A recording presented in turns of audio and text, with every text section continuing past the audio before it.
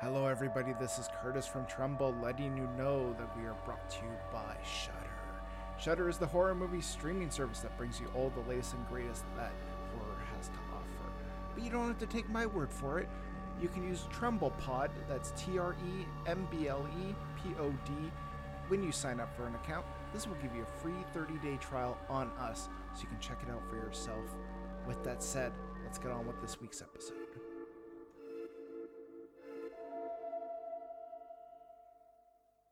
Hello, everybody, and welcome back to Tremble, the horror movie podcast. I'm your host, Curtis. With me, as always, is Steve. How's it going, Steve? Not too bad. How are you doing? Good. In the last 5 minutes. That's the recurring gag. Yeah, Right? we consistently are, basically we record 2 episodes back to back. So Yes. if it's we make jokes of nothing much has changed in the last hour, 30-ish minutes. Something like that. Unless something drastically happened in the last episode, whereas like I discovered like a kidney stone or like something, you know what I mean? Because then it'd be like, oh well, yeah, shit's bad right now, man. But I'm still podcasting for some reason. You'll still be like podcast. You like remove the kidney stone. You're like, yeah, yeah. that's my dedication to Trumbull. It's like, oh, Biden's out, Trump wins by default. Okay, well, I'm out. Yeah, that's the only reason that I'm like, oh, well, I better get into my bunker because all the fucking tinfoil hat wearing mega pieces of shit have now taken over the world. Yeah. Ooh, that's a horror movie in itself. Oh, 100%. But yeah, we're here to talk about an immortal classic, I guess you could say, Dawn of the Dead. A movie that I didn't even realize it was the same movie until I was actually watching it, because I've never seen this movie before. So, which blows my mind. Like it literally blows my mind. Romero's been a blind spot for me for a number of years. I've known of this movie, and like a lot of the twists in it. So I think that was also part of why I never watched it. Like I felt like I already had seen the movie through various like articles and videos that spoiled it. But right. What was funny was as I was watching it, like I was like, okay, this is gonna be a zombie movie, cool. And then it got to the point where they get to the mall. I'm like, oh, it's the one that takes place in the mall. Okay, so I think that's it's fascinating. Honestly, it's fascinating because I mean, there's so much that comes after this. I mean, like yeah, like Night of the Living Dead is such a landmark film. And then this one comes along and brings even more social commentary and like consumerism and all that kind of crap into it. And then Day of the Dead is largely regarded as another absolute classic as well, that delves into new tropes. But then there's a huge gap, like more than I think it's like 15 years before Land of the Dead comes out. And Land of the Dead gets massively panned. Like it's a movie that not a lot of people like. I saw it on opening day and I still love that movie. Maybe it's my dedication to George Romero, but there's just something deeply satisfying about a lot of the stuff in Land of the Dead. And of course I'm kind of speaking to the, like, I don't know what you're talking about right now because you haven't gotten this far yet. No. So I'm really interested to see what you make of Day of the Dead and then what you make of Land of the Dead, because I feel like this is like a tipping point for you now and you're like kind of like I feel like you kind of want to continue on it. I do, yeah. Because for me, my favorite zombie movie of all time is The Return of the Living Dead. That was my favorite. I think it's because it's got a lot of humor. You've got like the punk rock aesthetic. Yeah. And it's a movie that like literally feels like everyone was doing cocaine when they made it, because it's just for sure. And it's the Alien guys, it's Dan O'Bannon and stuff like that made that one, and it's like, yeah, they must have been living on that high of like, we made fucking Alien, dude. Yeah. Like let's do zombies. Like what the fuck? I don't even care, man. Let's just do it. Apparently, Dan O'Bannon was like just a crazy ass person. Like people were saying they were going in for like auditions for that. Like he had like a loaded gun on his table and shit like that. Like it was just like pure psychopath. I would be totally down with that biopic if they, you know what I mean, like a disaster artist style like movie. Yeah. Like the Dan O'Bannon story. I obviously now you'd have to deal with his estate and everything. And I don't know how free they would be in telling that full story. No. Because at this point it's almost just like a rumor and hearsay type thing. But like I think that would be a fascinating one to do. So hey, our sponsor is Shudder. Maybe Shudder can get something going because that'd be a fucking cool one, I think. Yeah. I just remember he did a segment for Heavy Metal, a movie that's often underrated, but I love it. Oh, massively. So good. But yeah, but yeah, we're not talking about Dan O'Bannon or any of that stuff. Maybe I wish we were. No, I'm kidding. This is a great movie. But yeah, the official summary of Dawn of the Dead: as hordes of zombies swarm over the U.S., the terrified populace tries everything in their power to escape the attack of the undead. But neither cities nor the countryside prove safe. In Pennsylvania, radio station employee Stephen and his girlfriend Francine escaped in the station helicopter, accompanied by two renegade SWAT members, Roger and Pete. The group retreats to the haven of an enclosed shopping center to what could be humanity's last stand. And this movie is interesting in that, like, I the actual mall part of it probably gets introduced like around 30-ish minutes into the movie. Yeah. Oh, they had the really great helicopter stuff leading up to that. Especially if we're following our lead characters, which has the really great helicopter head chop scene with the zombie with the head that's just way too shaped to be real, which is such a great and classic sequence. But I mean, this movie is fucking bold. It is definitely Romero's boldest to that point. Because I mean, the police kicking the door in and the black tenement throughout that entire like slum building that they're going through in the beginning, it's fucking fascinating because it is kind of like it is like massively a commentary on racism as well, right? Like that whole sequence. Yeah, 100%. Which blows me away, and it's still so brutally relevant watching it in 2020. Unfortunately. Yeah. You think we'd do better, but because nothing's changed in that sense. Like it's still and almost, and it's really messed up in the Black Lives Matter stuff and police brutality and everything of how easily all these cops are just able to go in and shoot every black person that comes across, infected or not. Yeah. No, 100%. Even I think it's Night of the Living Dead. That's the black and white one, right? Yep. Like the ending of that movie, which is so sad, where it's like, oh, you made it out, but no, we're just gonna shoot him anyway. Yeah, just yeah. Anyways, why we chose it? I'm pretty sure Taylor chose this one, and I mean, it's hard not to see why. I mean, it's a classic. Mm-hmm. Yeah.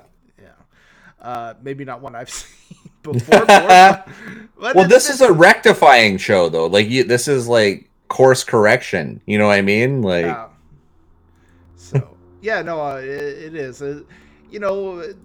We cover a horror movie a week. There's gonna be a few cases where I come across movies I've just never seen before. But it's not to say that I think the movie was bad or I was avoiding it. It's just I think I was saying this before we recorded, but I just knew so much about the movie that like I knew about the helicopter flying off and them not quite having enough fuel. I knew about a lot of the kills and a lot of stuff. So it just seemed like I knew enough about this movie that I didn't need to watch it. But watching it, I was like, no, like that's not the case. Like I missed out on a lot of stuff just not seeing this movie. So, first time we watched it. Well, my first time was watching it for this. What about you, Steve? What was the first time? Oh, way back VHS. The Ant that had a whole bunch of movies. This was like it was a weirdly colored movie, and it always kind of caught my eye on her shelf of VHSs. So I watched it and became so obsessed with this movie. Like I am, was, and always will be a Romero head. I love his film style making. Like, he's up there with Carpenter. They kind of like share a spot. And I mean, even so, like when they released that Ultimate Edition on DVD, which is like 3 different cuts of the movie and a huge documentary and everything, I bought it day of. Wow. It was expensive. I didn't have a lot of money at the time because I was like basically a new father at the time and everything. And but I was like, no, I gotta allocate this money to George Romero because I'm getting, and it was Anchor Bay that put it out, who were just so they were such a phenomenal company, and I really do miss them as a company. That sucks. Yeah, I think there's a lot of sort of movies like that where I've just been like, yeah, this is maybe my grocery money for the week, but yeah, I'm spending it. Yeah, it was funny because I think the last time I really like overstretched buying a movie was probably the Friday the 13th Blu-ray, because I didn't realize the conversion rate on it, so I went to go buy it, and it came up to like $300 Canadian. I was just like, holy Jesus! I was like, ugh. But I was committing to it. I was like, you know what? No, going for it. Well, if anybody was going to, it was going to be you, Kurt. 100%, right. Was I gonna let that $100 stop me from buying set? No. 100% I was getting that. So, all right, got a couple emails. First is from Harjeet, who says, how do you feel about the 2004 remake? I like it. I mean, it's got a lot of stuff going for it. Like, yeah, it's using the original idea, but it's switching it to fast zombies. This was the first time we saw fast zombies. Yeah. And I mean, Snyder is such a divisive person for me that I'm not a huge fan of all of his work. But this one really works. I also think the script from James Gunn is what makes it work as well. Yeah. And there's just a lot to like about it. It's not playing around with commentary on a social level at all. That's something that's quite different with it. I think it's more enjoyable on just being a horror level. There's nothing really deeper to it than that. No. I've actually funny enough seen the 2004 remake, so maybe added to the listener's frustration with me. Not only have I not seen this one, but I actually had seen the remake. I like the remake. Having never before being capable of comparing it to this film, I was like, oh, this is just a great zombie movie. But watching it, I was like, yeah, this movie, like just all around really well done. I agree in terms of, I like the combination of James Gunn and Zack Snyder, and part of me hopes one day maybe they'll pair up again. You know, they're both working on DC films. Like, yeah, maybe we could get them working on a DC movie together. That'd be pretty great. So, I like both movies. I think they sort of do different things though, because I could see where this film is kind of critiquing consumerism, whereas the 2004 remake is critiquing more so zombie movies in general. Yeah. So I think they're doing different things, but they both work relatively well for what to do. So yeah, I agree. All right. The next email from Brett says, I like the scene in the newsroom, really shows the decay of society. Yeah, I think I agree. You know, it shows that society's on its way out. You know, zombies are in. Yeah, exactly. Yeah. Go which really brings it back, and it's probably one of my favorite lines of the movie, where he's like, why are these people here? And they're like, well, it's the only thing they know is to come to the mall and consume. Yeah, and it's like, I mean, look at fucking Black Friday sales and shit like that. Like, we do that shit without being zombies. Yeah. 100%. Yeah, we will trample each other and get each other sick. Yeah. Oh yeah. Oh, exactly. Yeah, and even the pandemic and everything, like this is just like there's no regard No. for anything on a human level. And again, it's Romero again being totally ahead of the curve. 100%. Yeah. Okay. Best line in this movie. Do you have a favorite? When when hell is full, the dead will rock the earth. Ooh, that's a good one. I really like that line. But the lead cast in this one is so effective, but I mean Ken Faree is just so fucking great in this movie. I really dig him. I love that it's like a pretty solid trope of Romero between his two zombie films at this point to have a strong black character that is stronger beyond just being black. That he is actually has substance to a human level, and I really dig Peter in this movie because everyone else is kind of tragic and except for Francine, who is kind of the damsel in distress that has grit to her as well. Yeah. So, but yeah, I really enjoyed the principal cast in this one. Yeah, I mean the 4 leads are all fantastic. I don't know why, but I always like the line from the guy, the cop. I think his name's Wooly or something like that. Where he says, how come these they stick these low life bastards in big ass hotels anyway? Shit, man, they got it better than I got. I found that funny. Yeah, and again, that kind of that's the systemic, what we're fighting against now. Yeah. One thing but commonplace. Have you ever seen the movie Fritz the Cat? Yes. Okay. I thought that this is going back to Martin for some reason. I don't know why I'm going back to Martin, but I thought the lead actor in Martin was the same person who was Fritz the Cat. Oh, I had that in my notes for Dawn of the Dead, but I realized it was about the previous week's movie. But yeah, for some reason I was like, wait, is Fritz the Cat and Martin the same person? I realized it wasn't, but sounded similar. The Bakshi was just like, yeah, let's just use him. Fritz the Cat was voiced by Skip Hinant. Yeah, but they sounded so similar to Martin. They do. Yeah. I for a minute I was like, wait, Fritz the Cat and Martin, it's got to be the same person. Not a horror movie, but I would definitely recommend Fritz the Cat as like a late night stoner movie. Like after you've smoked a couple joints, just throw that movie on. And do the follow up too. 9 Lives of Fritz the Cat is so fucking great. It gets like slammed, but I actually like it equally as much as the original. I love Bakshi. I'm such a Ralph Bakshi fan, and we already brought up heavy metal and everything. Like Bakshi was a fucking god, and like. I'm so like one of the biggest disappointments when it comes to Bakshi is he was never able to finish that Lord of the Rings film.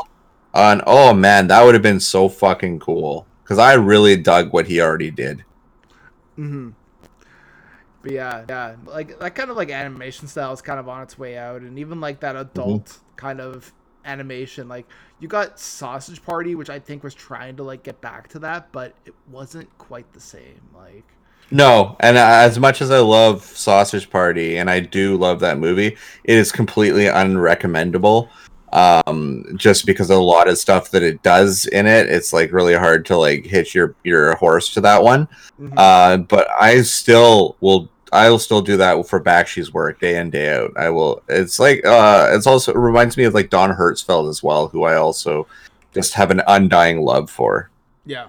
So. Yeah, not horror movies, but go check out Ralph Bakshi stuff. It's very underrated. And he did stuff outside of Fritz the Cat and Lord of the Rings and all that. That was pretty good too. Like Wizards is also quite good. Wizards is awesome. Yeah. Such a cool movie. There's not heavy metal. There was like Fire and Ice. Yep, which was the Frank Frazetta. Yeah. It was a Frank Frazetta adaptation. Yeah. Really, really cool as shit. Now I'll try to see if I can find a Ralph Bakshi horror movie just to cover on this podcast. Probably not. I don't think he ever did horror, but All right. Best performance in this movie. Ken Foree. Yeah. I think I already kind of alluded to that, but I love his performance in this movie. Yeah. I mean, Peter, he arguably the lead of your movie, like out of the four. So, and he does such a great job. So. Oh, for sure. Yeah. All right. Best kill in the movie. I do like when the zombie steps up and hits the helicopter blades and then just falls over. Yeah. I would also. I really enjoy when the biker gang gets taken down by the horde of zombies, and the guy that gets ripped out of the blood pressure machine. Oh yeah, that one was great too. Yeah. There's a lot of good kills in this. I mean, there's some really great ones. I mean, the exploding head in the beginning in the tenement is so fucking effective. Still, like just the low boom, and it just like obviously like a watermelon. Yeah. Exploding, but oh man, Savini just nails that. Mm-hmm. All right. Dumbest decision to me. I would say the for me the close because it ultimately leads to his death. Is the scene with Steven trying to escape, or he's trying to create the decoy. Mm-hmm. And then the scene leads to him getting trapped in the elevator. Yeah. But I think like maybe it was a suicide mission. Like maybe he knew that because he is shocked when he gets bitten, obviously. Yeah. But maybe that's just reactionary to fuck you. You're getting fucking bitten. Like. Yeah. I will say this. I did think it was really dumb when